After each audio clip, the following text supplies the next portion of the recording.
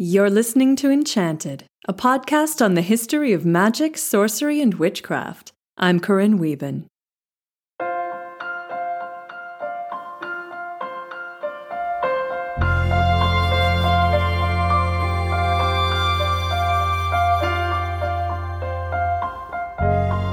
In 1922, Sir Arthur Conan Doyle, famed novelist and creator of Sherlock Holmes, opened his latest book with the following statement.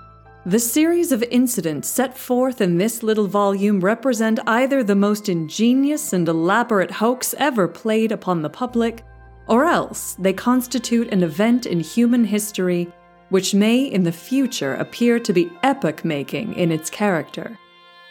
So what was this mysterious series of incidents that could potentially change the world as we know it? It was, in fact, a series of 5 photographs.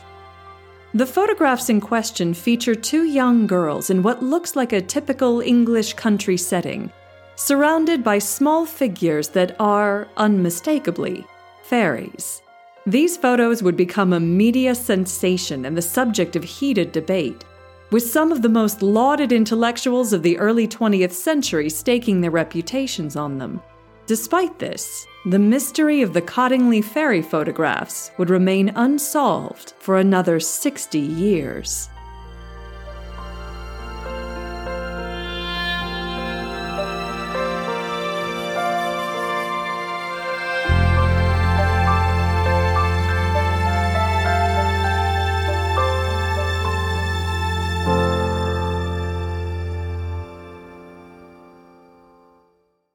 In May of 1920, the editor of Light, a magazine focusing on spiritualism, contacted one of Britain's most famous contemporary spiritualists, Sir Arthur Conan Doyle.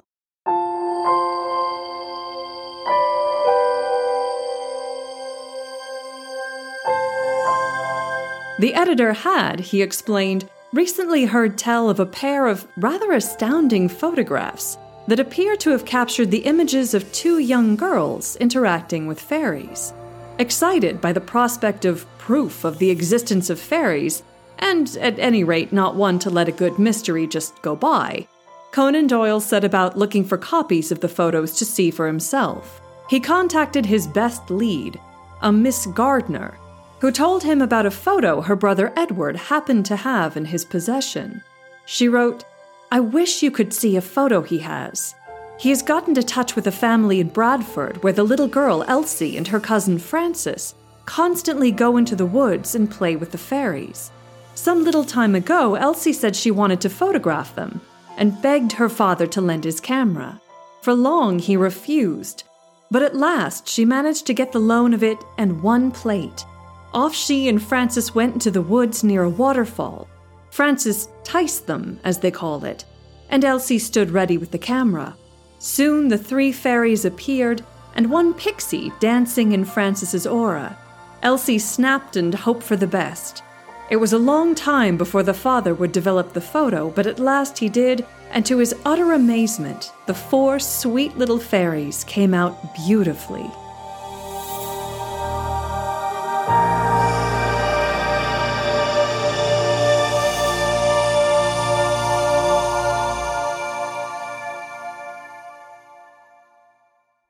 By July, after a bit of wrangling, Conan Doyle had got himself copies of the 2 photographs the girls had produced.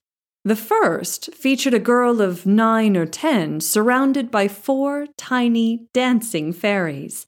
The second showed a slightly older girl seated in front of a frolicking gnome. The photos had already been sent to Illingworth, a company specializing in photography and photographic equipment, where the chief analyst, a Mr. Harold Snelling, came to 2 important conclusions about the photos. The first was that each photo was the result of a single exposure, eliminating the possibility that they were the result of a double exposure, in which 2 images can be superimposed on one another. The second was that, quote, all the figures of the fairies moved during exposure, which was instantaneous.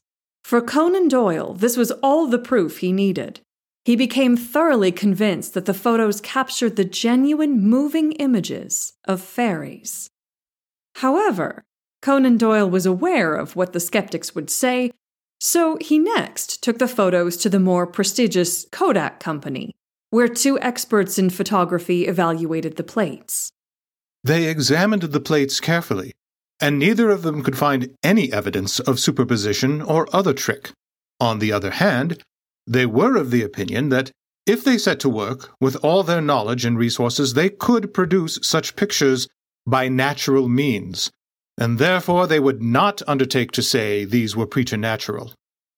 Unwilling to merely leave it there, Conan Doyle resolved to put the photos and all the evidence before the public for examination and judgment.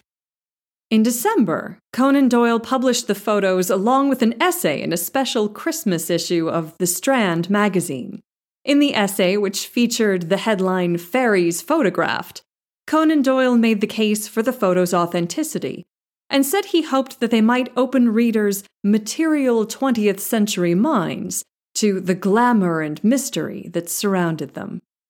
Naturally, the photos met with a skeptical reception, including an article in the Westminster Gazette in January of 1921 that revealed the true identities of the girls in the photos. Conan Doyle had been careful to conceal the true names of the girls and their families, but the Gazette reporter wrote, "I'm afraid Sir Conan does not know Yorkshire people, particularly those of the Dales, because any attempt to hide identity immediately arouses their suspicions." The article goes on, "Here is a small village called Cottingley, almost hidden in a break in the upland through which tumbles a tiny stream known as Cottingley Beck. The heroine of Sir Conan Doyle's story is Miss Elsie Wright, who resides with her parents at 31 Linwood Terrace. The little stream runs past the back of the house, and the photographs were taken not more than 100 yards away. When Miss Wright made the acquaintance of the fairies, she was accompanied by her cousin, Frances Griffiths, who resides at Dean Road, Scarborough. Miss Wright still believes in the existence of the fairies and is looking forward to seeing them again in the coming summer." Conan Doyle answered this and other critical responses with a full-throated defense of the photos' authenticity in the form of his 1922 book, The Coming of the Fairies, which tells the entire story of the Cottingley fairy photos and the 2 girls who produced them, and features the series of photos in its entirety.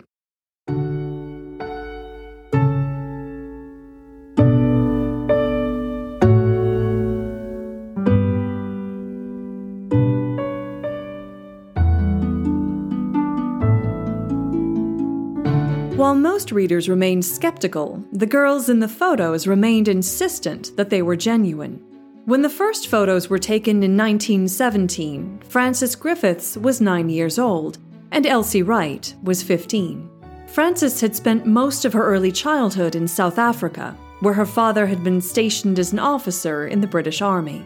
When her father was called to Europe to fight in World War I, Frances and her family moved to England. Frances found herself eating rationed food in an obscure country village in northeast England, where her Yorkshire classmates teased her for her South African accent. When the school term ended in June of 1917, Frances went to stay with her cousin Elsie Wright. Like Frances, Elsie had spent most of her childhood abroad, returning to England with a pronounced Canadian accent. She was often described as a dreamer, easily distracted and possessed of a wild imagination. She did poorly in most of her classes, with the exception of art. She filled her notebooks with drawings of fairies, and as she got older, she began to produce intricate watercolors of fairies, gnomes, and other sprites. By age 14, she had left school for good and spent her days dreaming of playing with the fairies. Frances and Elsie quickly became the best of friends. After being mocked and isolated by their classmates, they retreated for the summer to the woods, and to the stream near the house called Cottingley Beck, where they created a world of their own. When Frances returned from the woods one day soaking wet from having fallen into the stream, her mother demanded an explanation. Frances told her she kept going to the stream to see the fairies. Elsie came to her cousin's defense, saying she too had seen fairies there. Of course, the adults refused to believe them. Frustrated that their parents refused to listen to their stories of the fairies, Elsie and Francis hatched a plan. They asked to borrow Elsie's father's camera, which he reluctantly let them have, loading it with a single photographic plate. They returned with a photo of Francis surrounded by 4 fairies. The family thought nothing of it, assuming the girls were up to some trick. Not satisfied with a single photo, and one that only featured Francis, 2 months later, in September, the girls took a photo that showed Elsie playing with a gnome. Their family treated the photos as nothing more than a fun curiosity, and the matter rested there for several years, with a few photos sent to family and friends.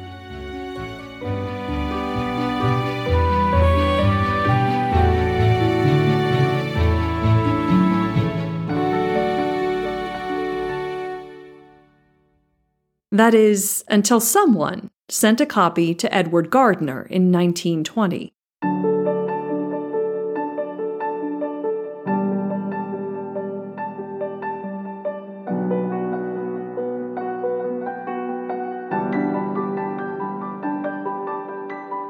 Gardner was the head of the London Theosophical Society, a group that believed in the human ability to develop psychic powers and perceive supernatural beings and elemental spirits, like fairies.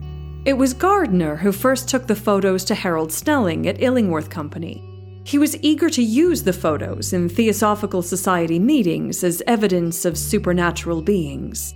When, in December of 1920, the Strand magazine asked Sir Arthur Conan Doyle to write a special essay on fairies, he got in touch with Gardner, and from there on in, the two agreed to follow up on the photos together. The following summer, Francis returned to visit Elsie, and Edward Gardner gave the girls a better camera on the off chance that they might produce more photographs. The result was 3 more prints. One featuring Francis and a leaping fairy, one showing a fairy offering a bouquet of flowers to Elsie, and the last showing a handful of fairies sunbathing in the grass. Once again, Mr. Snelling of the Illingworth Company said he could find no evidence of tampering. Gardner was convinced the photos were more genuine proof of fairies. In his excitement, he wrote to Conan Doyle that in the photo of the leaping fairy, he, quote, thought this one had bobbed hair and was altogether quite in the fashion, remarking, her dress is so up to date. But it was exactly this aspect of the photos that raised skepticism among Conan Doyle's spiritualist friends, especially Sir Oliver Lodge, who remarked that he had doubts about the fashionable Parisian coiffed fairies. Skepticism aside, the photos were a sensation, appearing in newspapers as far abroad as India, and the 2 girls from Cottingley found themselves to be minor celebrities.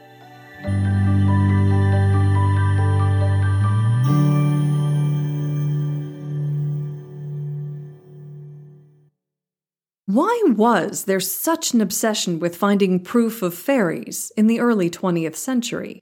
The rise of Romanticism in the 18th and 19th centuries led to a revival of fairy lore and the rise of fairies as a symbol of English folk heritage and the national spirit of Britain. Of course, in the 19th and early 20th centuries, the Romantic idea of a national spirit went hand in hand with the rise of nationalism and imperialism. Finding evidence of fairies in England not only proved the existence of the supernatural world, but also gave credence to English folk traditions and bolstered a sense of national identity. The following passage from writer and theosophist Bishop Leadbeater, which Conan Doyle includes at length in The Coming of the Fairies, reflects that sense of national hierarchy, even in the appearance of fairies.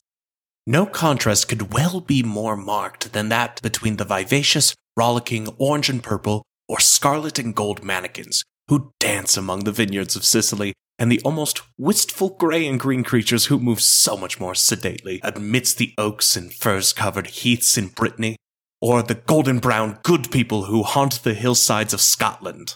In England, the emerald green kind is probably the commonest, and I have seen it also in the woods in France and Belgium, in faraway Massachusetts, and on the banks of the Niagara River. The vast plains of the Dakotas are inhabited by a black and white kind which I have not seen elsewhere. The California rejoices in a lovely white and gold species which also appears to be unique. In Australia, the most frequent type is a very distinctive creature of a wondrous luminous sky blue color. Down in New Zealand, their speciality is a deep blue shot with silver, while in the South Sea Islands one meets with a silvery white variety, which coruscates with all the colors of the rainbow, like a figure of mother of pearl. In India, we find all sorts, from the delicate rose and pale green, or pale blue and primrose of the hill country, to the rich medley of gorgeously gleaming colors, almost barbaric in their intensity and profusion, which is characteristic of the plains. In some parts of that marvelous country, I've seen the black and gold type, which is usually associated with the African desert. The Orientalist and imperialist overtones are hard to miss. From the descriptions of Sicily's fairies as vivacious and rollicking, and India's as almost barbaric, to the obvious link between the colors of fairies and the precious commodities associated with their regions. It's no mistake that, according to Leadbeater, the fairies of Africa are black and gold, those of the South Sea Islands are the color of pearls, and even California's fairies are gold. Going by this, it appears that, even in the fairy world, human national politics invariably play a role.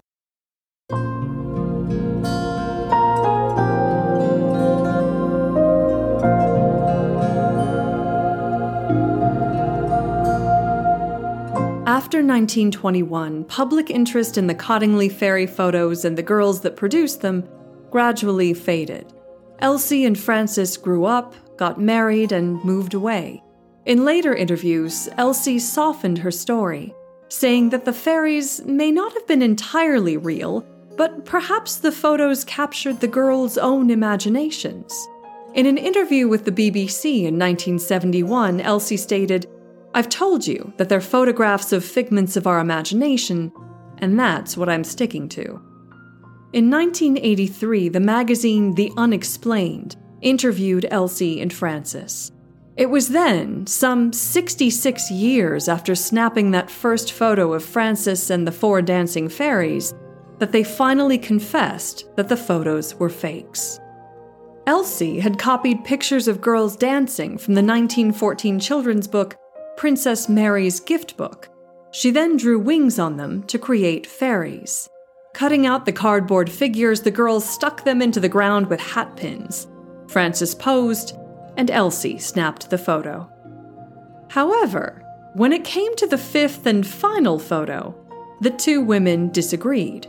Elsie said it was a fake like all the others, but Frances argued, saying, "It was a wet Saturday afternoon and we were just mooching about with our camera, and Elsie had nothing prepared. I saw these fairies building up on the grasses and just aimed the camera and took the photograph."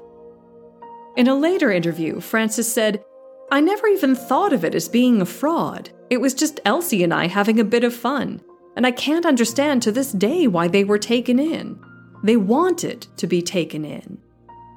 Why did so many want to be taken in by 2 country girls with a handful of cardboard fairies, including one of the greatest mystery writers of the 20th century? One answer is that the cold, hard rationalism of modernity is a difficult thing for many to embrace. After the horrors of World War I and the 1918 influenza epidemic, the modern era's attempt to scrape away magic from the world may have left behind a kind of void, a yearning for the comfort of the old stories. Another possibility is that modern science contains voids of its own. There are things science has yet to explain, and some things that science alone may never be able to fully encompass. Perhaps Sir Arthur Conan Doyle said it best in The Coming of the Fairies when he wrote, "Victorian science would have left the world hard and clean and bare, like a landscape in the moon. But this science is in truth but a little light in the darkness, And outside that limited circle of definite knowledge, we see the loom and shadow of gigantic and fantastic possibilities around us, throwing themselves across our consciousness in such ways that it is difficult to ignore them.